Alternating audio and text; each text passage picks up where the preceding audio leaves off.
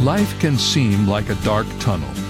We see a small light ahead, but don't know if it's the end of the tunnel or an oncoming freight train.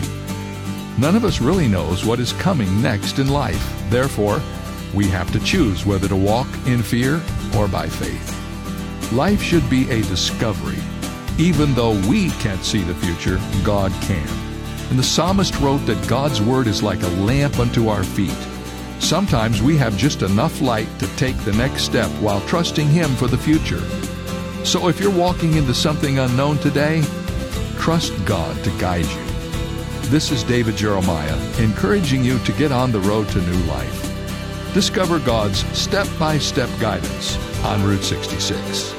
Route 66, driving the word home.